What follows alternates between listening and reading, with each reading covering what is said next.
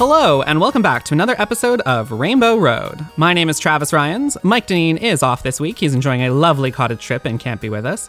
However, I am joined by four wonderful guests, three of which are joining us again from previous episodes. We'll start with Eitan Shalman, a performer who joined us for the Overwatch episode. Eitan, so glad to have you back. Happy to be here. Thanks for asking me back. No, of course. Joining us again is our resident Mass Effect expert, Ashley Park, a writer for games and television. Ashley, thank you for coming back. Expert, more like I just couldn't shut up about the game, but glad to be here. I think that's what qualifies you to be an expert, just not being able to stop talking. In the age of the internet, that is what qualifies as an expert. I'll take it. And piping in there is Ashley Cooper, another writer for games and television. Ashley, thank you so much for joining us. Happy to be here. And last but certainly not least, we have Anthony Oliveira, a critic, dumpster raccoon, PhD, and all so much more. Thank you so much for joining us, Anthony. I think certainly least, but yes, thank you for having me. All right, so today, as I have said, we are talking about Mass Effect, which is why we have brought these lovely people on. So, let's dive in.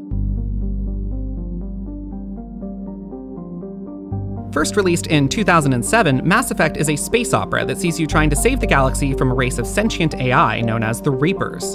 Developed by BioWare, this game was a culmination of an action RPG style that they had been developing with previous games such as Knights of the Old Republic and Jade Empire, where you could make dialogue choices that would shape the narrative of the game. Mass Effect stirred up major controversies with its first game by depicting the most softcore version of what can be called sex with your romantic partner, as well as giving female protagonists the option of sleeping with a sexy blue alien lady. This cemented the series as a queer icon in gaming, as we've discussed previously on the show. Now, once again, we are discussing a narrative-heavy series of games, and we will not be shying away from spoilers. We will also not be providing a plot summary, because the series is over 100 hours long. We may mention Mass Effect Andromeda, but we will be focusing mainly on the trilogy.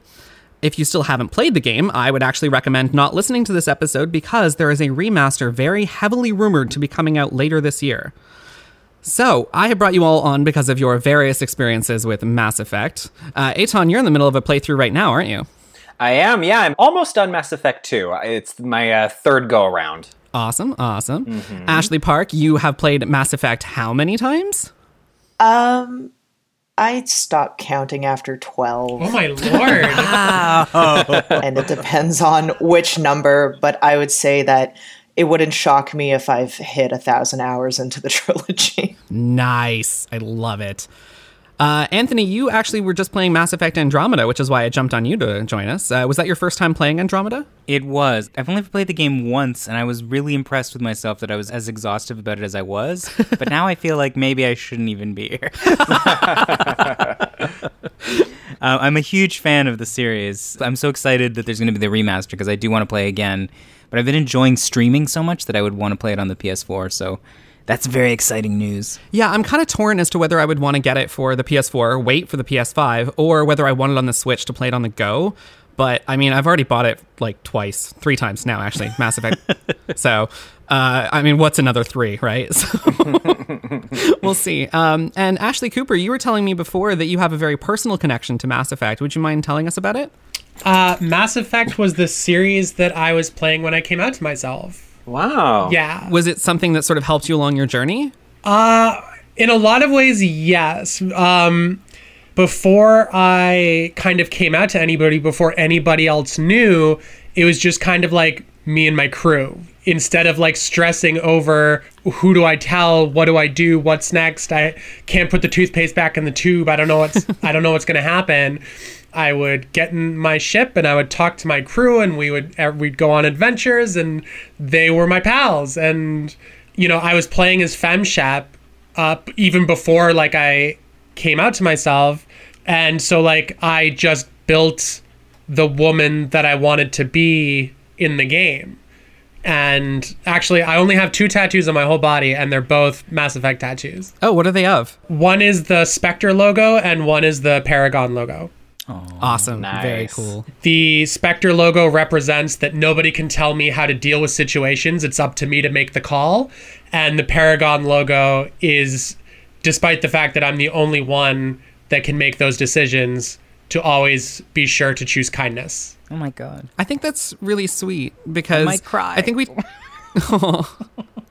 when it comes to video games, we are always talking about fantasy, specifically power fantasy. And it helps us be the best version of ourselves. But I think what's really interesting is that you look at 93% of people did a Paragon run through. And that might have been some developer leaning and some developer bias with how the game was crafted. But I'd like to believe when it comes to people that we choose with our power fantasy to be kind. That when we're given the resources and the room and the things that we need to be better people, that we will, as long as we're supported and given those options, which I think is really nice. And I think that's really sweet that you have that tattooed on you.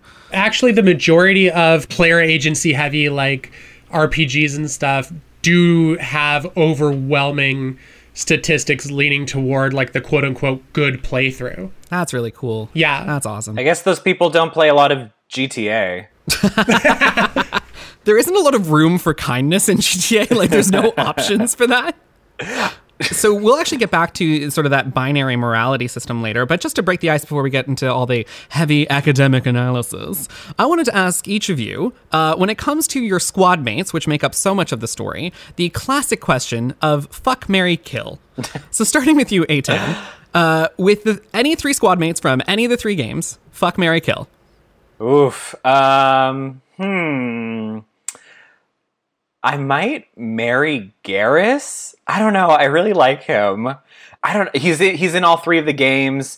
And I just got really close to Garrus, and I think he's a cool dude. So I think I'd marry Garrus. Fuck Caden, I guess. Really? Because that's all he's good for? Wow. I'm leaving the chat. Physically, I guess he does it for me. Okay. And kill Ashley Williams. Really? Interesting. We'll get to it later, but I just didn't like her. And actually, this was the first time I had this reaction, but as I've just been replaying Mass Effect 2 for the third time, it's been a while, this was the first time when I was like, I find Jack annoying. I don't know. Like, she's been through a lot, and I get the whole rebel, badass, dangerous criminal. Like, cool. I think that's great, but I don't know. Go to Hot Topic and relax. I mean, she doesn't get much of an arc until 3, and she gets even less of an arc if you're taking a Renegade playthrough. Like, she can vocalize how unfulfilled she kind of feels at the end of that playthrough if you blow up Pragia and don't let her heal. Really, I let her blow it up, and I let her like get her feelings out or whatever, and she was still kind of like annoying. So that's what I mean. Yeah, I liked her in 3 when she like got her shit together a little bit more and like was teaching at the biotic school. But in 2, wasn't really a fan of her. All right, so you'd kill Jack then. And Ashley. Oh, right, Ashley, right. Don't forget about Ashley. No, can't forget about Ashley. No. Okay, so going to you, Ashley Cooper. Fuck, marry, kill. Okay, fuck Jack. Okay. Because she's definitely into weird shit. Definitely. Confirmed. Marry Liara. Yep. And kill Ashley. Interesting. Okay. And what about you, Ashley Park? You know, Miss Mass Effect here. I have to preface this by saying that I'm trash. Okay. Copy that. Noted for the record. Putting it down in your file. Yep. You'll see why. I would fuck Zaid Masani. What? Wow. He is my favorite character in the whole fucking trilogy, and he's the fucking DLC character. I would marry Jack. She's my fucking wife. She's ride or die. I've sat quietly hearing insults about her, but that's fine. You don't deserve her. You don't understand her. And I would kill Ashley Williams because I think, as we can see, Ashleys will not suffer a racist Ashley to live. Yes! There can only be one, or in this case, 2. Just no racist Ashleys. The Council of Ashleys has decided. Sounds like some Rick and Morty shit right there. Okay, so then what about you, Anthony? Fuck, marry, kill. Okay. I'm very interested in this Zaid choice. I would like to hear more about that. But I picked James Vega, just like the big idiot musclehead. Like, that to me is perfect. That's King of the Himbos? Yeah, exactly. He's just sweet and nice and big as a house, and that's the perfect fuck. Mary is definitely for me, and I'm already mad about the slander I've heard. Caden Alenko, my beautiful Canadian Vancouver husband. who just like cooks meat for you and is sad. That's perfect. That's exactly what I wanted in a partner. And I'm a huge ally to the Council of Ashleys. I think she is by far the worst, and I think it's only aged. Like, I can't imagine what it would be like to replay this game and have this character talking about humans first in the era of Donald Trump. So killing Ashley sounds like such a joy again. I think for myself, I would say at this point, fuck Morinth, because I'm just done. I'm very done. Die? Oh, no. You just want to go out with a bang, literally. But like, it's been months of pandemic with nothing, and this is how I want to go at this point. Marry Liara as well, and I'm pretty sure the developers wanted me to say that, but I'm still going to say it anyways, because they really railroad you into that romance. And kill, I'm going to cop out and say Thane.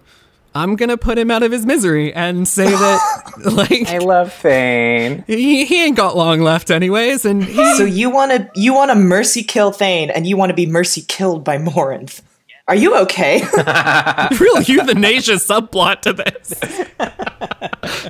I mean, also, like, I can't trust anyone on my crew with an eidetic memory. I don't need people remembering what I did as Shepard. That's a problem. That's a liability.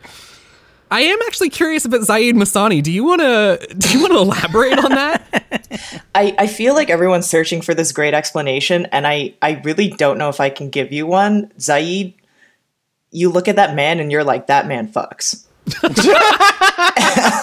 And you know what? The heart wants what the heart wants. You know? Yeah, we'll say this is on the heart. Or as I like to say, the lizard brain. He just looks like he smells like an ashtray to me. Like, Right? And you know what? I dig that. I'm like, he smokes cigars, he shoots things, he's got that grizzled voice. I'm like, I told you, I'm trash. That's the only explanation you need.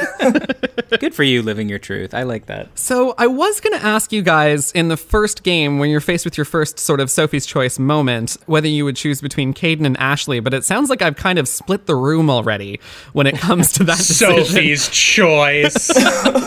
But in the sense of, can I kill them both? Wow. I mean, they've got some serious case of humanitis going on where they're like the most boring characters of a colorful cast of people. I think I remember, Travis, you once described Caden as his whole character as he gets headaches? ?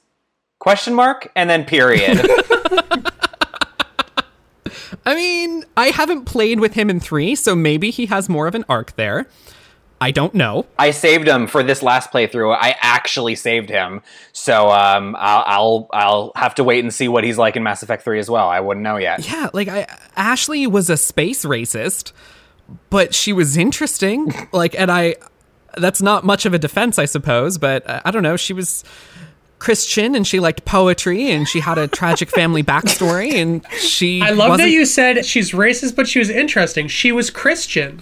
As if that was part of the list of interesting characteristics. Is she Christian? Is she canonically... she died for me, so I don't know much about her as a person.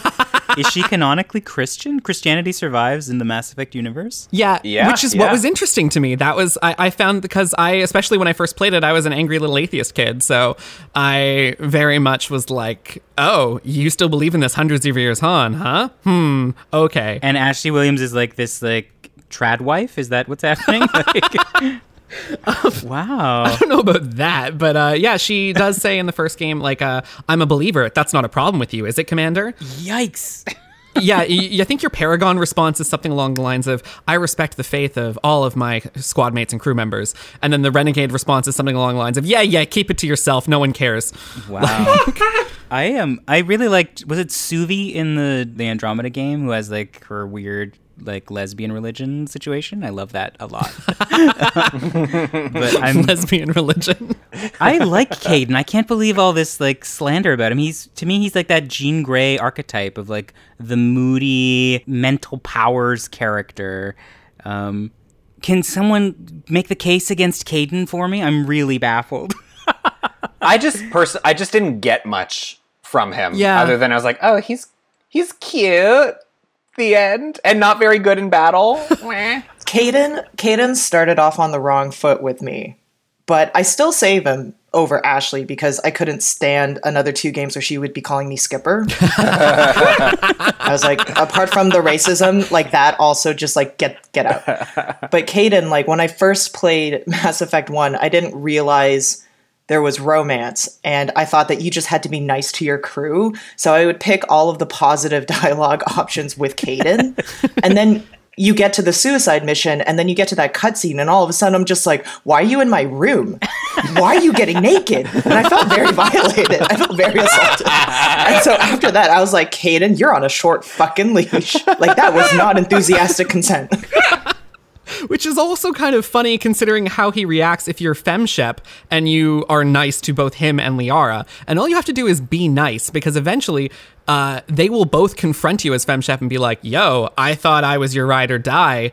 What's this I hear about you flirting with, other person over here? Both Liara and Kaidan. Can I just say how quintessentially queer an experience it is that you are unaware of the fact that you have been flirting with somebody for hours. So my experience of this game was I played the games after they all came out. I very meticulously tried to avoid spoilers, but simultaneously plan what my experience of the game was. And I clocked Kaidan going in right away. I was like, this guy is amazing. So I planned for Mass Effect 3 to be with him. But I am myself have a bit of a trad wife in me. So I was like, it's Kaidan and that's it. So, but I had the exact same experience where I accidentally flirted with Jack and suddenly I was having sex with her out of like politeness. And the only characters I romanced in all 3 games were Kaidan and once accidentally Jack. Oh my God. Amazing. Well, again, heightening the queerness of it, when they do confront you with Kaidan and Liara, basically as renegade FemShep, you can look at both of them and just go, hey, I mean, we can work something out. We could just, let's go up to my room and we'll all talk about it together.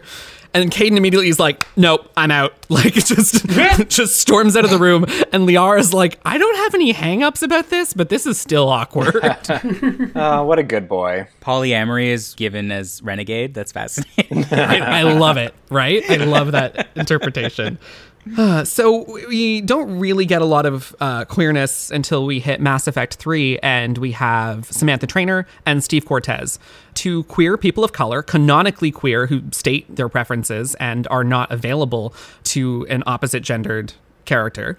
And they are not part of your squad. You don't really get to develop relationships with them in the same way that you do with your squad mates. How do we feel about that kind of inclusion with them? Like, did you enjoy them as characters? Did you romance them for the queerness of it? What about you, Eitan? I definitely enjoyed them as characters. Well, I enjoyed Samantha Trainer a lot more than I did, what's his name?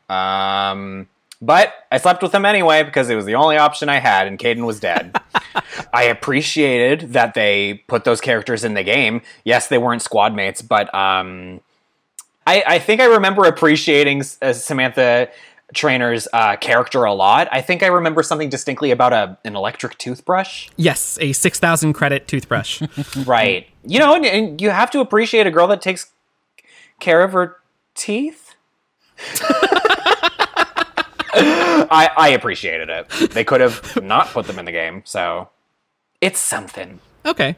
What about you, Ashley Cooper, getting to play your gay FemShep lover? What did you stick with Liara or did you go with Samantha Trainer? I stuck with Liara, but I love Samantha. I think it's really cool, and I really appreciated the inclusion of the romanceable characters outside of the crew, because it makes it feel more immersive and more like a natural world. It's almost like a silly constraint to only let me have romantic involvement with people that I am in the field with. Mm-hmm. Funnily enough, like in Dragon Age Inquisition, the person that I chose to romance is not somebody that you can take into the field with you. Oh, okay. And I actually ended up really liking that experience in Dragon Age, but because I had already kind of like bought in on Liara, I stuck to that path over the course of Mass Effect. Oh, you dirty, dirty monogamist. Okay. She's a paragon. Look, how do you one-up blue space boobs? Yeah, that's very true. You can't. That's very true. If you have an answer for me, I'll start over again. Well, Ashley Park, you said that you usually play as a male shep, or at least your canonical playthrough for you was a male shepherd? Oh no, actually my canonical playthrough's fem shep, but Mass Effect was a weird game for me because in Dragon Age or like other RPGs, I tend to play a male protagonist, but Mass Effect was the one where I generally play fem shep. I just think she's way better. Yeah, Jennifer Hale, my God. Oh, for sure. But to romance Jack, I had to be male shep, and I was just like, fuck, let's just get this over with. But I want my tattooed wife. What can I say? Nice. Well, what about you, Anthony? How did you feel about Samantha and Steve Cortez? I guess, as I said, my playthrough was sort of designed. Like, I knew how I was ending it, and it produced this kind of strange effect where I played Mass Effect basically as a closeted character, right? Like, that's sort of the experience of playing Mass Effect. It's like you don't really have a way to articulate yourselves to these other characters as a male shepherd. So I really liked the option of suddenly, like, a thing you don't really get to see in video games, which is like queerness as friendship. You know what I mean? Like, yeah. It was kind of cool to me to have queer friends.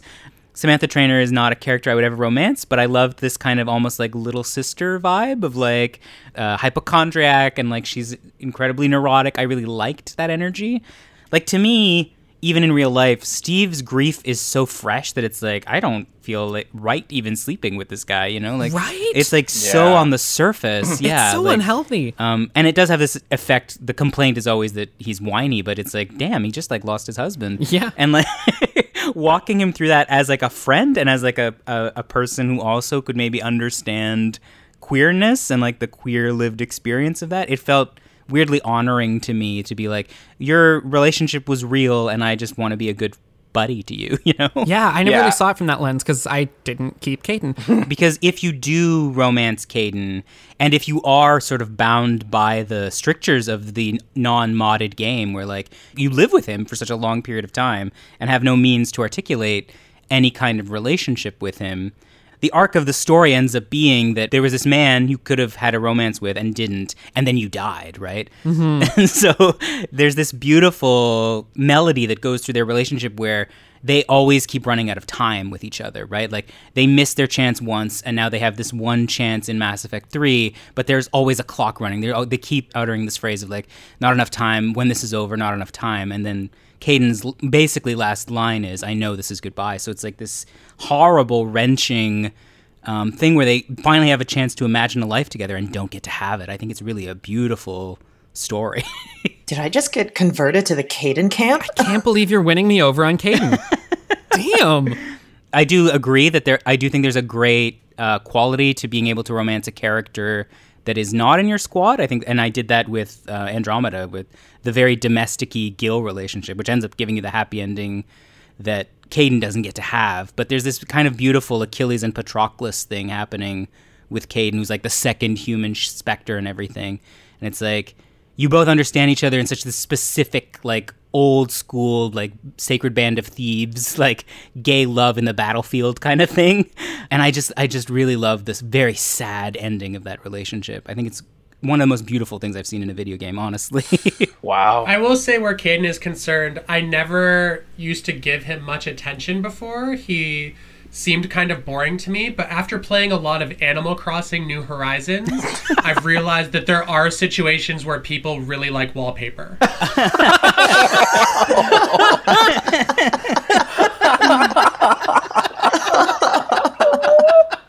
Oh my God. I'm just I love a sad boy. I love a Sufjan Stevens. I love a, like, Frodo Baggins. I just want to take care of these gentle little broken birds. And Caden and his headaches is, like, perfect, where it's just, like, there's a personality that you really have to work to find, which I really like. He's, like, he's a bit of a weirdo, but if you could just completely miss it, which I really like as a character design. I always think of that line from The Simpsons where Lisa talks about that boy she has a crush on. Langdon Alger. Yeah, I love a Langdon Alger. He's very quiet and he enjoys puzzles. That's all I want. Oh my God. Okay, well, we are sort of dancing around the other sort of technical queer romance. So Liara was available to FemShep in the first game and stirred up a huge controversy. But she continues to be an option as you go through. If you play the second one with the Shadowbroker DLC, you can sleep with her again. And then in the third game, she rejoins your squad. And then we come to the interesting topic of the Asari. So the Asari are described as a monogendered species and use female pronouns, such as she, her, and use a lot of female language like matron, matriarch, and maiden. But are they female, though? Is that English interpretation of them as characters, or human interpretation, or, any species but Asari interpretation, because of the gender binaries that they work within, or are they just canonically female? Have you guys ever considered it before starting with Eitan? I've always just sort of thought about them as female. I mean, the designers went into great length into making them look very feminine. I was just playing Liara the Shadow Broker, and Liara was referred to the Asari Spectre as, that woman over there was the one that tried to kill me. And so I didn't really put too much thought into it. I just realized that I asked a question about other genders, and I'd started with one of the men in the group, and I'm feeling a little shitty about that. So I'm going to throw over to Ashley Cooper. How do you feel about it? I think it's a really fascinating and interesting question, actually, because I don't even know, aside from directly asking somebody at BioWare, that there's a definitive way to interpret it within the text of the game, right? Because all of the language that we're hearing is English. It's hard to say, is this the language they use in their own company, or is this the language that they're using so that we understand what the fuck they're saying? Yeah. I think it's a fascinating way to think about it, and it's not something that prior to our conversation about it that ever even came to mind. Well, it is weird because there's conflicting things within the text that don't necessarily add up, which is, thanks BioWare. Ashley Park, is the person who has the most experience with the lore of Mass Effect. Do you have any thoughts on it? It's definitely been a fascinating question to kind of chew on, because yes, technically they are a non-binary people, but that's because they don't have a binary gender system. Mm-hmm. I think that the Asari consider themselves female. They do recognize that there are other genders in other species, but I think they follow a sci-fi tradition of being able to take a non-human species to really explore what traditional gender, sex, procreation, family constructs are, because the way that the Asari procreate is very different. Liara is ostracized or a bit of a misfit within Asari society because she's a pureblood. She has dual Asari parentage, whereas the Asari favor mixed parentage because they seek genetic diversity. There's a lot of fascinating, I think, conventions that the game is then able to poke at. And I think that across the board, you see that that's probably one of the things that the game's preoccupied with, because it's not just with the Asari. They also explore that with the Solarians and the Krogans. All of their alien species, they give a different kind of life cycle to. Yeah, that's very true. And they're able to explore that. But the Asari, I think, are really fascinating because it's almost like having space Amazons. Yes. Beyond just how would an alien species be like, the game is well, what would it be like to have an all-female society and a very ancient, powerful, all-female civilization? So I think that, at least given the time that the games came out in, that it was probably very purposefully female because they wanted to explore that thought experiment of what does an all-female ancient civilization look like, and how has it advanced, how has it progressed, and it's really cool to see. Yeah. I would like to change my answer. What about you, Anthony? Do you have any thoughts on this? Yeah, I come out of a different kind of tradition with these sorts of tech. I guess I'm older. I don't know. I don't want to poll the room, but I feel like I'm ancient. So, and to me, Mass Effect catches sci-fi at this very specific moment. Because when was the first game? What year are we talking for Mass Effect 1? 2007. Yeah, 2007. It's the most 2007 game you could ever imagine, because it really does come out of the old Roddenberry science fiction Star Trek tradition, and then kind of invent a new way of thinking about it. And to me, the Asari are so much part of the Roddenberry, Flash Gordon-y, post-war aesthetic of science fiction, which is a very colonial model of science fiction, right? And the Asari, I love the idea of thinking about them as Amazons. It's a really useful way to think about them. You get a lot of these stories in science fiction after the war of this exotic woman from another land who is sexually available to you, and who is kinky and weird, but safely so. Sort of the comfort woman, geisha in the Western imagination kind of way of thinking. but it's an old tradition, right? Like it goes back to, I always think, I worked on Shakespeare, and like as soon as colonialism arrives in the Western consciousness, this woman arrives.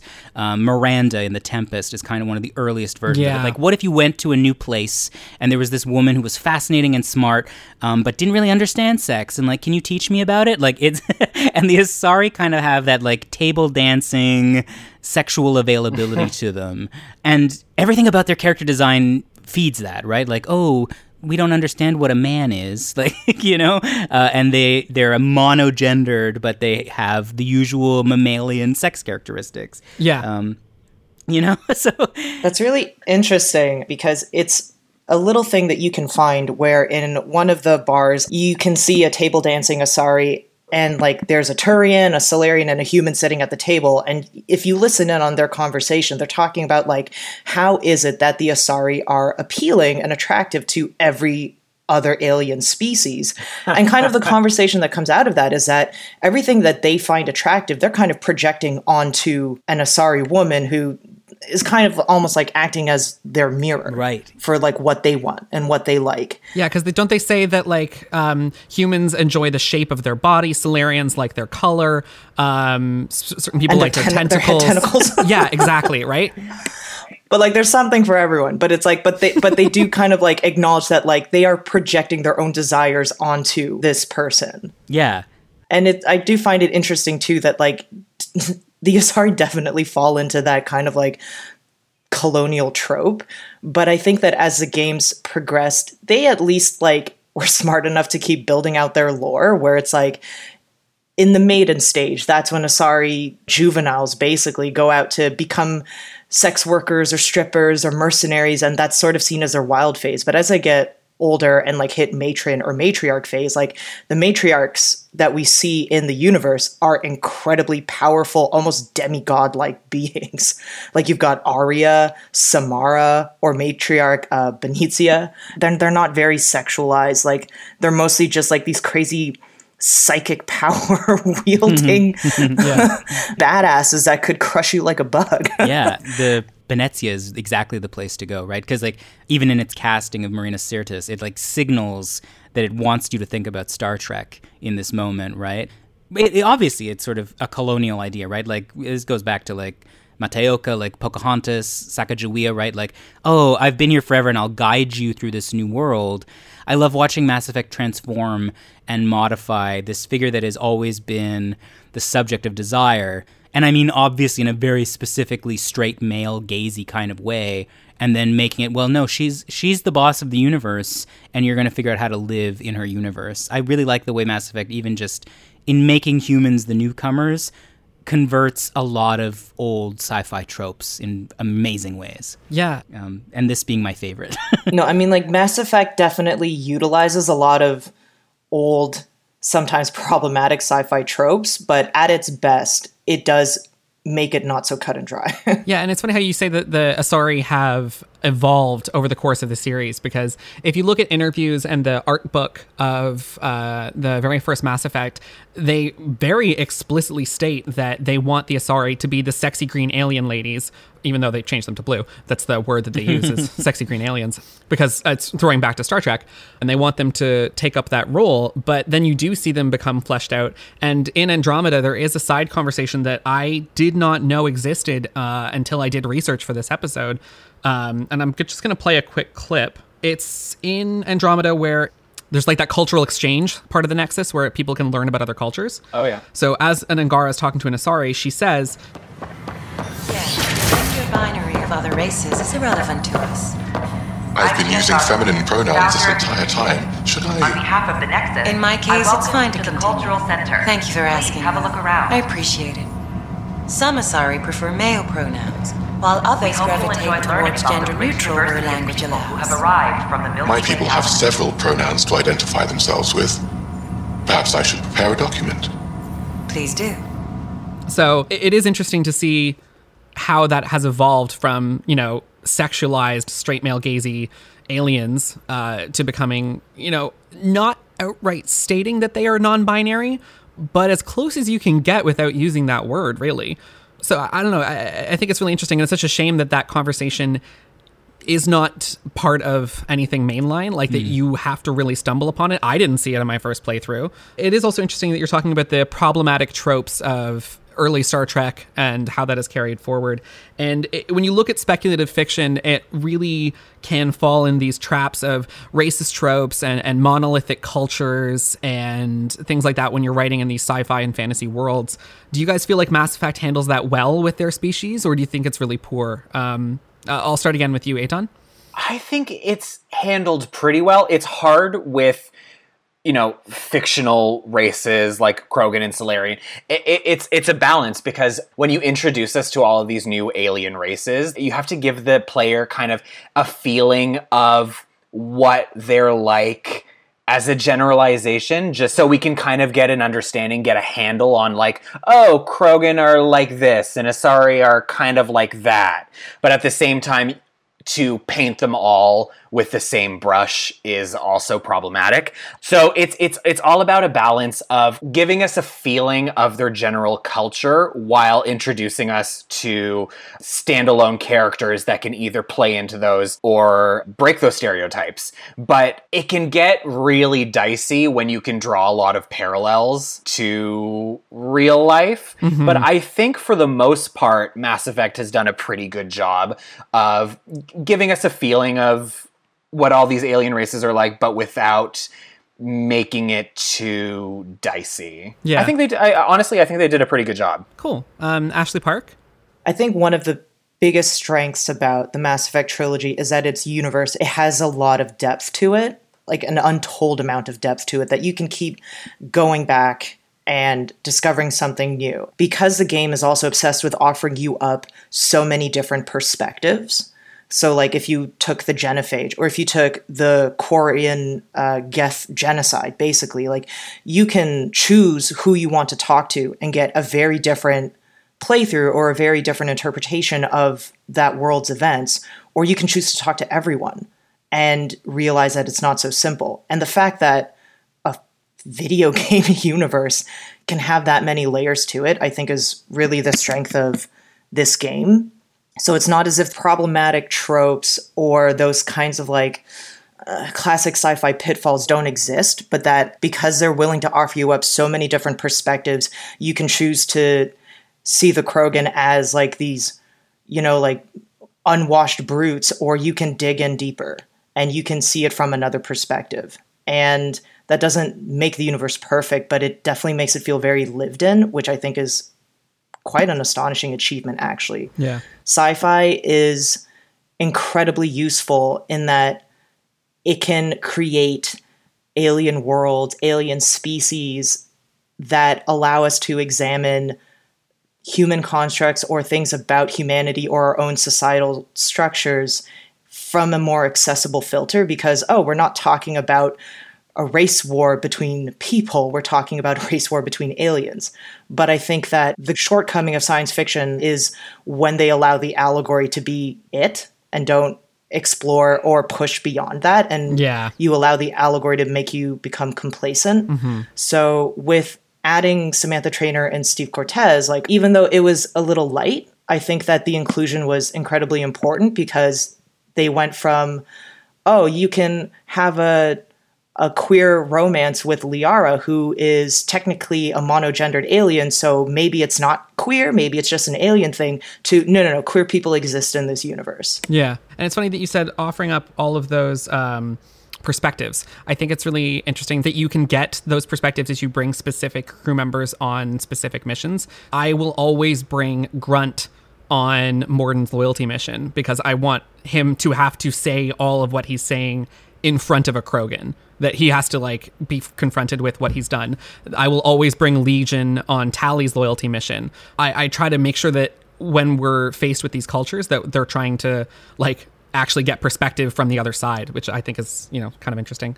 Ashley Cooper, do you feel like they do a good job of handling this, or do you feel like, that they're falling into the same tropes? I literally don't know how I could give a better answer than what Ashley just gave. Okay, all right. What about you, Anthony? Do you have anything? I think that was really comprehensive. The other thing, though, I like about this is the way science fiction gets to think about what does it mean to imagine non-humanity? And this again goes back to Star Trek, really, I mean, which is a text that really wanted to think about humanism, right? Like, I like texts that insist upon non-humanness and yet humanity. And Mass Effect does that with its robots and its sentient life, but it also does that with its aliens.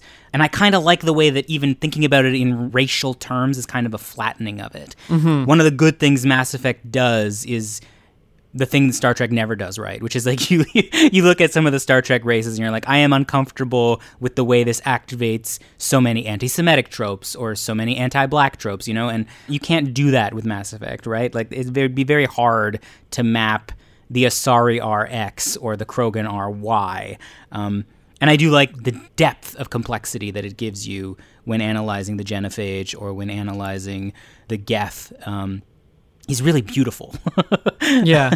I think it's also interesting that you guys mentioned sort of the stuff about the monolithic cultures, and, you know, Atom was saying that you have to strike a balance. And I think they actually do a pretty good job of using your squad mates as counterbalances to whatever cultures they come from. Like, Garrus is a renegade mercenary, not the upstanding civil servant that he's expected to be. Morden has a crisis of conscience about what his people have done. You know, they use these characters who don't quite fit into their own society to show you what the society is like, but also how people don't fit in at the same time. Like, I like that balance, and I think as queer people, we can really identify with people who don't fit in. Do you guys feel like with this speculative fiction that there was a certain queerness to some of the choices you got to make, or storylines that came up that were not explicitly queer, but you're still looking at them through a queer lens? Ashley Park? Definitely, when I was trying to think of like what some of the major story events or choices were, and if there was a queer reading that I have of them, like I was thinking of the Genophage, and I thought that's actually very like uncomfortably reminds me a lot of how indigenous peoples get colonized, from the fact that the Solarians fucking sterilize the Krogans. Like, it's really awful and uncomfortable. Yeah. With the Quarians and the Geth, that also had a colonial bent, but also a religious bent to it, because one of the most poignant things about learning more about Legion and the Geth is the fact that they were able to look at the creators and were disappointed. Like, it has that bent to it. But if anything, like, when I thought about it, and you kind of touched upon it as well, it's like your crew is a crew full of misfits. And I think that Mass Effect, we call it like the granddaddy of queer games. And I think it's really true. And I think it really was its most relatable, I think, to the queer community, in that it's really strong sense of found family. And I felt that the most with Tally's story in Mass Effect 2, when she's called upon to the Admiralty Board and you go through this whole trial with her because she's charged with treason. And with the Quarians, their sense of family, and they include their home and their family into their name to say, this person is from this family. Mm-hmm. And then when she goes through the trial, she feels a sense of betrayal and like she's been disowned, because they say, you've been stripped of that title. Now you're Tally Zora Voss Normandy. Yeah. And no matter how she comes out at the end of the trial, whether she's cleared or not, she keeps the Normandy title, because she kind of goes through this journey of like, yes, the Normandy and the Normandy crew is my family. That's a family that I can choose. And I think that that idea of being disowned or being kicked out, or that fear and that betrayal and that hurt, but then going through that journey of being able to say, but I can make my own family and I can choose my own family, I think is like one of the biggest queer stories that we have, and something that I think a lot of queer people relate to. Yeah, for sure. That's really cool. I never saw it that way. Ashley Cooper, do you have any specific moments that you felt were really queer? I wouldn't say like individual moments, but like whole swaths of the game. Yeah. And like perspectives in the game. Like, we were talking earlier about the treatment of different alien races and stuff like that. And I can't help but kind of like view with a queer lens this idea that these races are always introduced to you by a stock list of characteristics that are supposed to wash over every single individual in that group. And it's only through independent investigation, essentially, that you're like, oh, that's actually not, you're just painting everybody with the same broad brush. This person is very unique and different and blazing their own trail, and this person and that person, and actually none of them really fit this square peg round hole situation you've created here. And it's something you have to dig for yourself to find, right? Like, Yeah. That these stereotypes and these generalizations are not necessarily true. These labels have been forced upon them by people outside of their communities. And it's only by caring enough to investigate that you get to see them as the individuals and the nuanced, complex people that they are. Yeah. And of course, yeah, like the whole Normandy crew is like just a proto-chosen family story, like in every sense of the word. Yeah, and Mass Effect 2 really hammers that home as you collect them. It's very true. As you collect them? That's what it is. That's totally what it is. Anthony, do you have any like queer readings or queer lenses that you see through Mass Effect? I mean, I would definitely yes and everything that's gone before. I think that's absolutely true. I keep throwing you last, sorry. No, but I think the other thing that seems really queer to me about Mass Effect is, in a lot of directions, about coming into consciousness of oneself, whether that's as a species or whether that's as a person. And to me, that's always a very queer narrative. This is why I was immediately so fascinated by like when you guys were talking about how Ashley is Christian, because it's like, what would that even mean to be Christian? Because like, to me, the quintessential queer narrative is the moment a character realizes everything I thought was true is not true. And now I have to imagine a new version of myself. And that, to me, that was my queer experience as a person who was raised in a very traditional Catholic background, and had a moment where it's like my existential crisis of queerness was like, well, either I'm going to hell and I'm wrong, or I have to imagine a new way to be. And science fiction is kind of always that. Like, what if you went out to space in Mass Effect? The world was not what you expected, and there was already a civilization waiting for you there, and you had to negotiate a new place in it. But also, like, at a very embodied level, right? Like, to me, a very queer narrative in Mass Effect is like Edie's story, where it's like, well, you didn't have a body, and now you have this, like, almost ludicrously sexualized body, right? And like she has and what's interesting about Edie is like it changes her relationship to everybody, even though she has not actually changed, right? Like her body becomes the site which people are invited to read. Even with Samantha, right? Like Samantha has like that crush on Edie once she has a body, right? The same thing in a weird way, Miranda to me is a very queer character. She has an almost dysphoric experience with her own beauty that I find fascinating. Oh. She's very aware of her body as the site of male craftsmanship. She was designed to be beautiful to the male gaze, and she's very distanced and alienated from her own body in that way. I find there's something fascinating about Miranda that's kind of underexplored in the narrative, I think. But even Shepard has it too, right? Like Shepard's death and resurrection by Cerberus makes Shepard's body the site of weirdness. In fact, when I was talking about the Kaidan relationship, one of the things that makes it beautiful to me is not just that they missed their chance, but as soon as Kaidan re-meets Shepard, he's not sure Shepard is the person that he knew. And his problem is, like, he knows he doesn't have time, but the big problem is, he actually says explicitly, I don't know if you're the person I trusted anymore. And so there's this weird, like, dysphoric experience even of Shepard's body, and Shepard is also not sure, like, are there implants in me I don't know about? Have I been rewired in ways I can't read or expect? And that, to me, is a very queer storyline. That's fascinating. I haven't even... I thought, wow, okay. Mine seems totally tame in comparison now. I was just going to say, when it comes to Morinth, I sort of saw her through a queer lens in that she is treated as a sexual predator because of who she is. At least the game itself presents her as inherently predatory, someone who can't hold any kind of relationship, that the sex that she has will doom the other person, and, you know, she's already doomed herself. And that's sort of the idea of the Ardat Yakshi, and I say a certain queerness to that of how homosexuality has been viewed by many people. And it's more nuanced as you go in. If you look through the codex, it actually says that the Ardat Yakshi are not anywhere near as rare as they are said to be, that 1% of Asari fall somewhere on the Ardat Yakshi spectrum, which is a fascinating piece of lore for them to, first off, like, just refer to it as a spectrum in the first place. But yeah, there's a lot there that's packed in, and that not everyone is known to be Ardat Yakshi, or they're like closeted, and that they try to hide it as well as they do, but whenever they're discovered, they're ostracized. Like, it's really fascinating to me. Oh, yeah. There's like a very traditional, like, femme fatale, poison ivy thing about the Ardat Yakshi.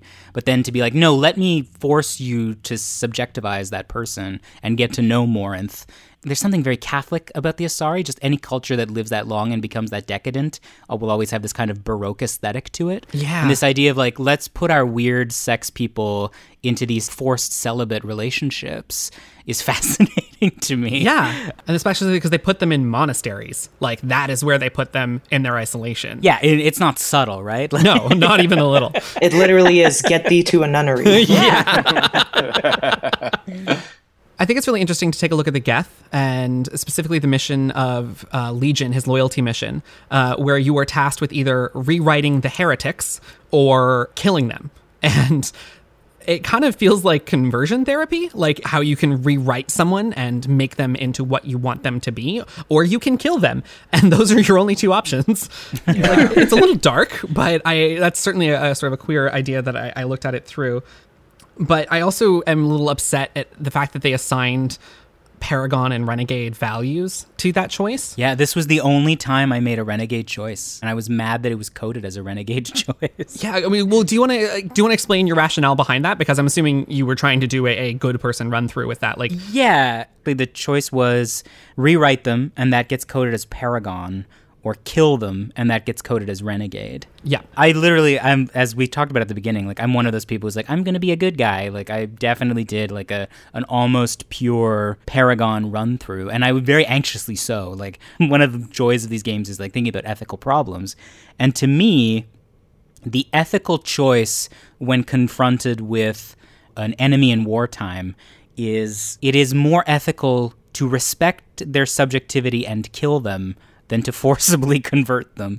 So to me, the more ethical choice was, well, you have made a decision that is a threat to my life, but I can't force you to change, so I will kill you. And to me, rewriting the Geth is the more monstrous choice.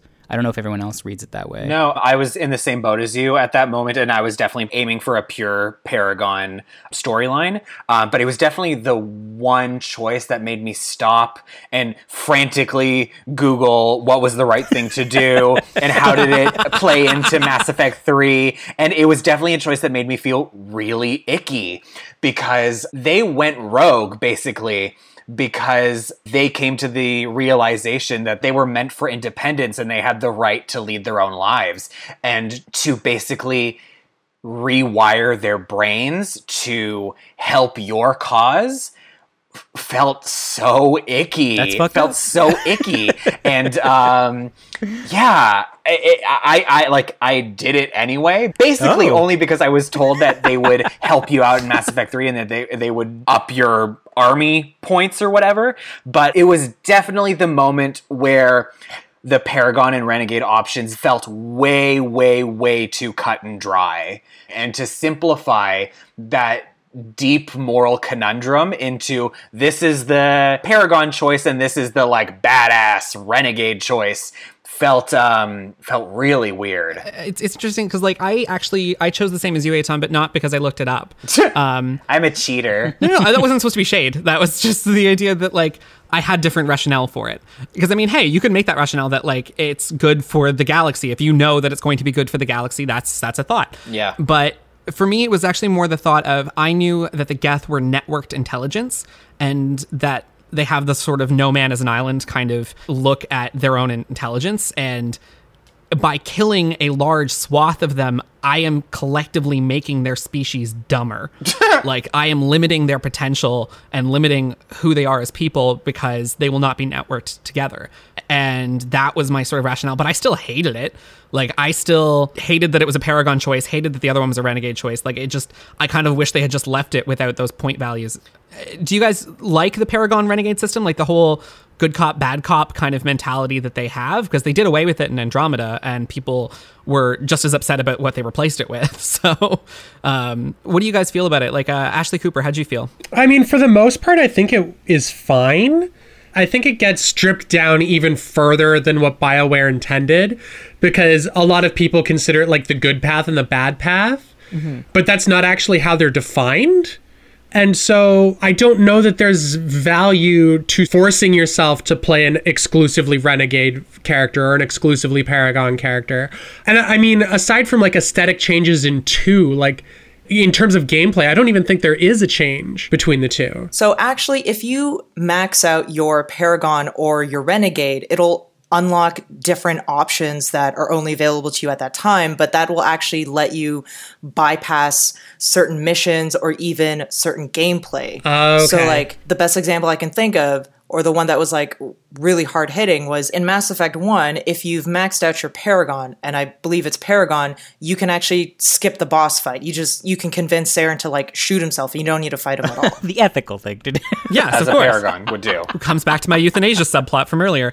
But it is interesting that you can skip certain stuff, or you can be punished for trying to do a middle of the road playthrough. Specifically in 2, when it comes to Jack and Miranda and Tali and Legion. After you complete the pair of loyalty missions for each of those characters, they get into a fight. And the only way to resolve the fight without picking a side is to have maxed out your Paragon or Renegade choices going up until that point. So if you have been trying to pick and choose or do a middle of the road gray Jedi playthrough, you are punished and you will have to pick a side and you will lose the loyalty of one of those squad mates. And that causes them to die in the final mission. Whoa. Oh, wow. I love that the Renegade option of those arguments is always just like, shut up, the both of you. You're both dumb. Yeah, that really is it. They're both just like, meh, I see your point, and then they go on their merry way. Yeah, so it is unfortunate that they do, in very specific instances, kind of railroad you into a specific path, which is a shame. But I do think that there's not a ton of value in it as a binary system. Like, what I think is like the next level version of that is what Telltale was doing with their choose your own adventure branching narrative stuff, where it's like, we're not going to tell you what the morality of these choices are.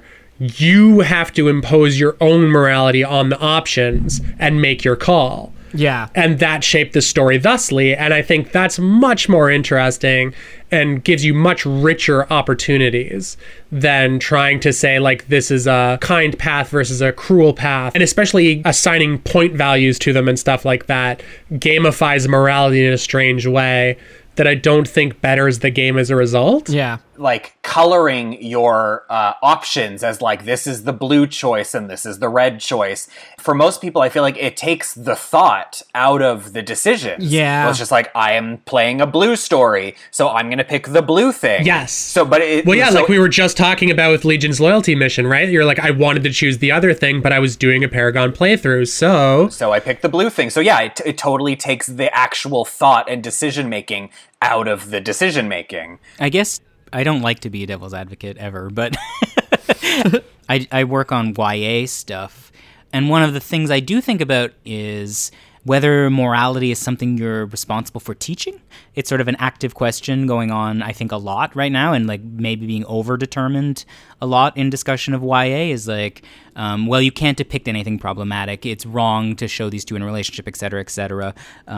I think we're overdoing it in one direction now, but I do think there is something to be said, and maybe to dismiss, but to say it and then throw it away, about, well, what if I did color code things for you? And what if I did say, look, this is the correct thing to do, right? Which is also kind of a sci-fi tradition, right? Like Star Trek, again, does this all the time, where it's like, Jean-Luc Picard will teach you to be a good person, right? I, in many ways, learned morality from watching Star Trek, where it's like, what Jean-Luc Picard does is the correct thing to do, right? And then you problematize it later, where it's like Deep Space Nine will give you like, no, actually these things are grayer. But there is part of me that's like, I do kind of like the idea of a 12-year-old being like, genocide is bad, you know? Like, someone will color code it for me so that I know that this is the bad thing to do. And I kind of like that as a mechanic in some weird ways. I can respect that. Yeah, fair enough. I think that the moral system as a concept isn't bad. Like I agree with you, it is good and couldn't be useful for that thing, but I think that what we're finding here is that in Mass Effect, like, their moral system's actually quite limiting. And because Paragon and Renegade are kind of coded as good and bad, like literally if you continue down a Renegade path, you get glowing red scars and glowing red eyes, like you look like a fucking demon. So I think that we've been finding that it is kind of restrictive when the game says this is a good choice or this is a bad choice, like with the Geth, when the decision is actually more of an ethical quandary. But despite it being kind of narrow, I think that the interrupts are the coolest mechanic I've seen in a game so far. Like, that's such a great moment of tension because you don't know what's about to happen, but you have to make a split-second decision to go for So it. anxiety producing. Yeah, that was great. I did really like the interrupts. Those were very cool. I liked that the Renegade ones were always just like, shoot him! Just shoot him.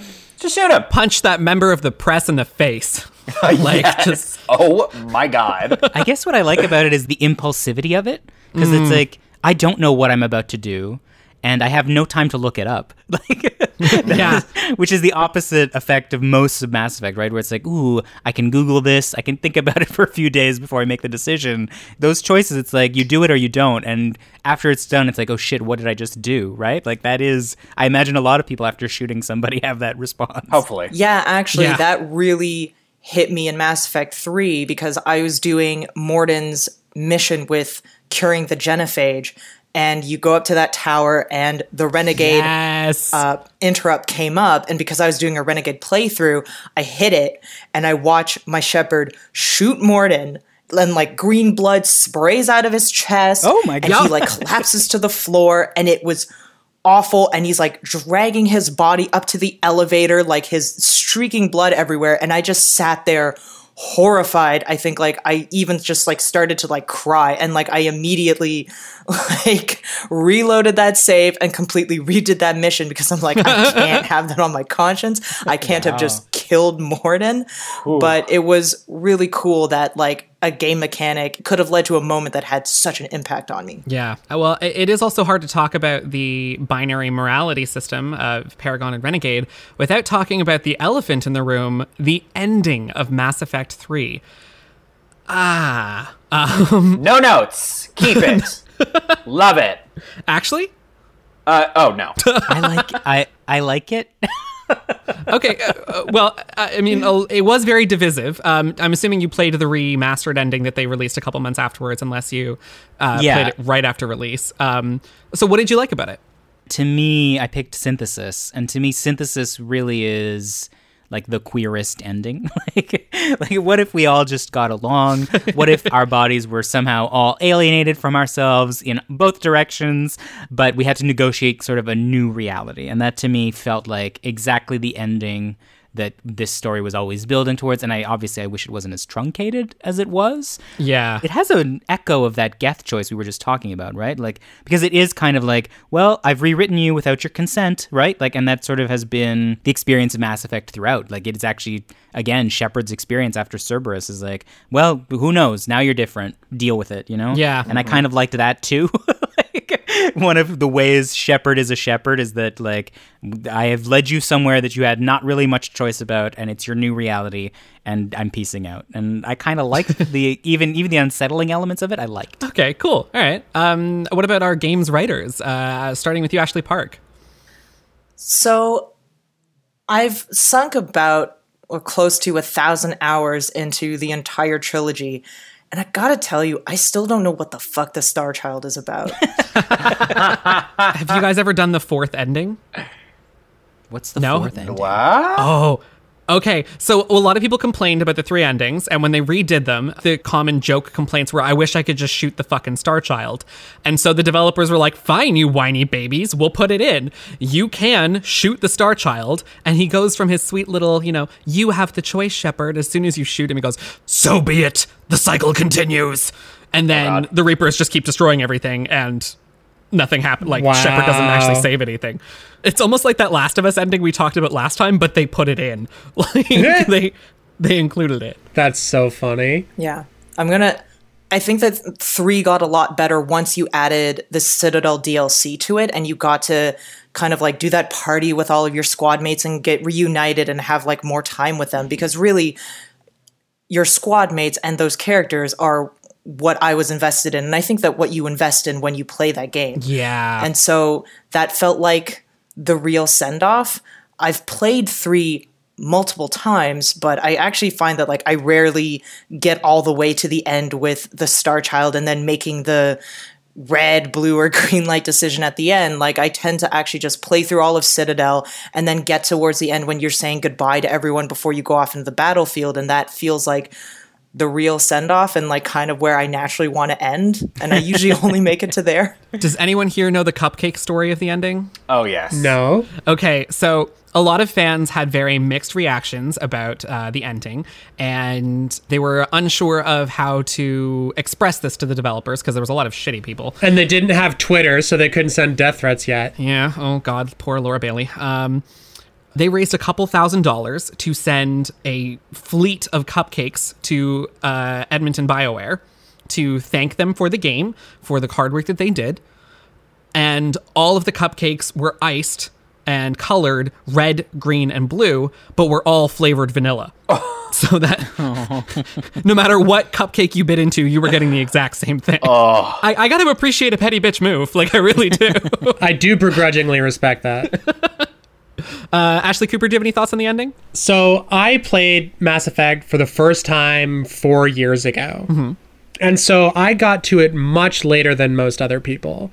And as a result, I knew going into it that everybody fucking hated the ending. Mm-hmm. And then I played it, and then it was over, and I was like, but why though? I mean, is it an incredible ending? No.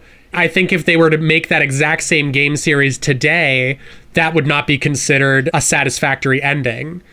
But I was like, these games are really old. You know, like, I think people were expecting, like, every single choice you've made somehow will impact the ending. And I was like, that's an unrealistic expectation on a technical level. Like, oh, yeah. If you have any respect for this medium, you know that what you're asking for is absurd and unrealistic. I was like, all of my choices, as far as my crewmates went, mattered individually. Great. I got that. That was all very satisfying. And then I got to choose how to solve the Reaper problem. What more did you want? Mm-hmm. I guess the cutscenes and the information afterwards are not extremely fulfilling. It's just kind of like, and it's done. You know, like, it's just shy of like freeze frame, like the team that's left, like thumbs upping the camera, like. So like maybe I would have been happier with some more on that end, like seeing the consequence of the world that you've forged for everybody. But like, I don't know what else everybody was expecting that they were so angry about, I guess. I think that a lot of the reason why people were disappointed and that there was a huge backlash to the ending was because of the way 3 was marketed. Because explicitly in the marketing, they were saying all of your choices from 1 and 2 and 3 are all going to matter. Like, it's all leading up to this point. Oh, okay. They specifically said the words, "We promise you, you're not going to get an A, B, or C ending." Oh my God, did they really? Yeah, that was an exact phrase. Literally what it was. Oh, wow. Oh, okay. So playing this so divorced from all of that, I had no idea about any of that stuff. Holy shit. It was a classic problem of the developers overpromising and under-delivering, but playing it again more recently, kind of like divorced from that backlash or all of that hype, I look at it with kinder eyes now, like kind of like knowing like it's a good game for what it is. I think it reminds me a lot of, did anybody pay attention to Fable when it was in development? And all of like the highfalutin Cloud9 promises Peter Molyneux would make. Yeah. And then it came out and it was kind of a choose your own adventure Zelda game, and that was it. Yep. And it was like, I mean, this is a very entertaining game. I'm having a blast. It's nothing like what I was promised, but like... Yeah. Eitan, you had something you wanted to jump in with? Oh, yeah. Well, I was just going to say about the ending of 3, I agree that it's not really satisfying on any level, but at the same time, it's almost fitting in the sense that, you know, over the course of these 3 games, Shepard has become this superhuman hero of the entire universe. You can't expect Shepard at the end of it all to, you know, to save the universe, defeat the Reapers, this impossible threat, and then to just sort of like walk away from it all and just like live the rest of his or her life. Like, it's almost fitting that it was just like at the end of it all, Shepard valiantly gave his or her life to save the rest of the world, and the rest of it is all ambiguous. Thank you, goodbye.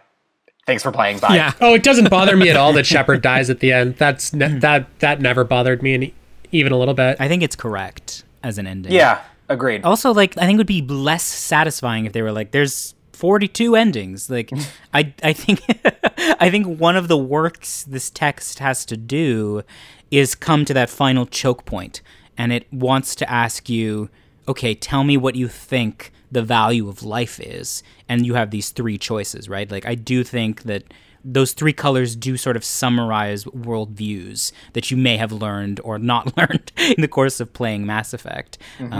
Who counts as a person? Who do you get to control? Whose value matters? And I do think making it a choke point like that has an aesthetic choice to it that would be undermined, I think, if it was like, and then in this ending, the Rachni show up, like one of the things it has to do as a finale is become elemental in that way. Yeah, that's very true. I sort of agree with you guys in that, like, I feel like it was good. It was not great. There are certain parts of it that I really do like. I certainly am not bothered by Shepard dying. It is for me, though, I liked other points in the series where I found out that there was a calculation going on behind the scenes. It's not that I needed multiple endings. It's that I almost didn't want to be in control of it myself. I wanted a proper resolution based on the decisions I had made. Not that there had to be millions of options, but rather millions of thoughts behind it into a couple options. So, like, I liked on the suicide mission in 2 that your choices of who were the tech expert, who was the biotic expert, who was the squad leader mattered, that the loyalties mattered. I like when you're on Rannoch and you're trying to decide between Tali and Legion, and the only way you can save both species, the Geth and the Quarians, are if you have committed yourself to doing enough of the missions and made enough choices that benefit both species, and the game is running those calculations. Like, it's my favorite part of Life is Strange 2 is that the last decision you make, and I won't spoil it for anyone who hasn't played it, but the last decision you make is very heavily affected by all the choices you've made in the game up until then. And I realize that's coming much later, and I don't begrudge the game for it, but it is something that I was feeling like was missing and would have been nice.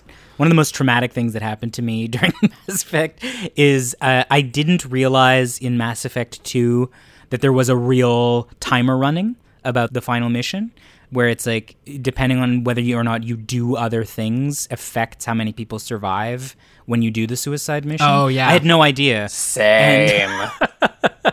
And as a consequence, I was sort of doing what I always do when I play video games, which is like finishing all the tweedly little side missions before I did the final thing, and then had to watch, what's her name, get liquefied before my eyes, which was very traumatic. Apparently I did it in such a way that I got half of the liquefaction that was supposed to happen, but like it was too late, right? Like I had overwritten so many save files, there was no way to go back. And so I was confronted with this like person who I had failed, like dissolving in a test tube before my eyes. And I still like have nightmares. The first time I played, like all I had was Chakwas left, and she was like, "Where were you?" Oh, no. I was like, I still had to scan the Hades Nexus. I'm sorry. You still had to probe Uranus? Yeah, I had so much platinum left to find. It did not cut it for her. Yeah. Okay, well, unfortunately, we are starting to run out of time. We don't have 100 hours to spend on this like we do with the entire trilogy, or in Ashley's consideration, I would say 1,000 hours, apparently. Before we go, I do want to ask everyone, we'll start with Eitan. Hey, Eitan, what you playing? Right now, well, I am finishing up Mass Effect 2 and playing some Overwatch on my days off. And you just lent me the remake of Final Fantasy VII, and I cannot frickin' wait to get into that. Yes, we will need to do an episode on that game at some point. Oh, please, please, please, please. Ashley Park, what you playing? So these days, my favorite event is on an Apex Legends. So I've been playing a lot of Armed and Dangerous, or as we like to call it in my household, Shot Fun. That's a game mode where you only use shotguns and snipers. No. Oh, wow. Okay. It's so great. And what about you, Ashley Cooper? What you playing? Also playing a lot of Apex Legends and currently wrapping up a Silent Hill 4 playthrough. Yes, we've been watching your stream. It's been lovely. And what about you, Anthony? What you playing? I literally just finished playing Arkham Knight for the first time. And now I've moved on to Spider-Man, the recent Spider-Man. Ooh, Spider-Man's so good. So much fun. It's really lovely, but in both games, I'm having a really specific I think this was a critique that was launched against Spider-Man when it came out. Like, there's a very, like, cop-friendly vibe to it. Yeah. It is just grinding every gear in my body right now. In fairness, that is largely inherent to superhero storytelling in general up to this point. I find that really, I mean, this is not, this is extending the conversation, but I find that really troubling as, like, an inheritance of superhero lore. Absolutely. Absolutely. As a person who writes superhero comics, like, one of the legacies you have to respect when working on Cape books is that these are characters and stories and a kind of a genre created by a group of Jewish people after World War II thinking about the limits of the state and the limits of liberalism. And vigilantism is sort of a response to that. And I think that crafting superhero stories that are super state-friendly and are like, maybe you should join the military, are really alarming. And I feel every gear in my body grind whenever Spider-Man's like, Spider Cop, I'm Spider Cop, I love the cops. It's really weird. Yeah. Especially when superheroes are breaking the law. Yeah. I mean, the Superman as a character is like, well, obviously the billionaires who run the world are corrupt. And we were talking about this really when we were talking about Paragon versus Renegade. Like, sometimes what's right and what the system is telling you are right are opposite. And you have to make a decision that puts you at odds with the state. And I think that that's an important thing, especially with something like Spider-Man, right? Like, Spider-Man should be the most hated man in New York City, and he still has to do the right thing. That, to me, is what a Spider-Man story should be about. But it's a lovely game otherwise, except for the missing Harlem at the top. Yeah. Apparently that's what we're going to see when we play as Miles Morales in the sort of sequel, which I'm super excited for.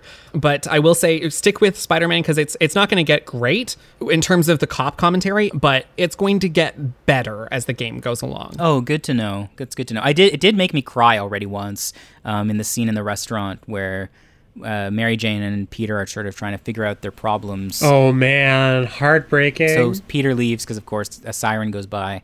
And then suddenly the camera moves back and Stan Lee is there. I'm going to cry even describing it. Stan Lee is there and he says, I hope you two make it work. You're always my favorites. Oh, I'm going to cry. I know. It's just... Yeah, they do get into some commentary on fascist police state. Oh, good. That makes me happy. A little too late in the game for my liking, but they do definitely comment on it, so it's not as bad as it seems. Yeah. Myself, I've actually been playing Signs of the Sojourner, a deck-building narrative game. Normally in a game, you're very combative with people. You're trying to win a battle, especially in a card game. You're trying to take the hand or whatever. But in this, you're actually using your deck to cooperate with the other player. And the only thing that is stopping you from doing so is not having the right communicative tools in your hand.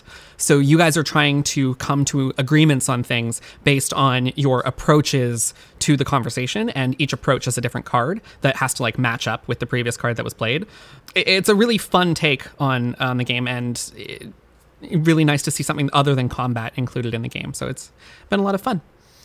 Eitan, thank you so much for joining us. Always a pleasure. Thanks for having me. Ashley Park, thank you for joining us. Thank you for letting me indulge my Mass Effect habit. It's never going to end. And Ashley Cooper, thank you so much for joining us. Is there anything you want to plug before you go? Just having fun on Twitch, so come hang out with me and my dog. Right, and that's Ashley Versus, right? Yeah, Ashley VS. Yes, excellent. And Anthony, thank you so much for coming on the show. We were so glad to have you. Is there anything you want to plug before we go? I'm on Twitter, Meakoopa, MEAKOOPA. Thank you so much for having me. I feel like I learned a lot from this, both like about this story and also like ways to think about it. Such a joy being on with you folks. Thank you. Awesome. Well, thank you so much, everyone. This is Rainbow Road.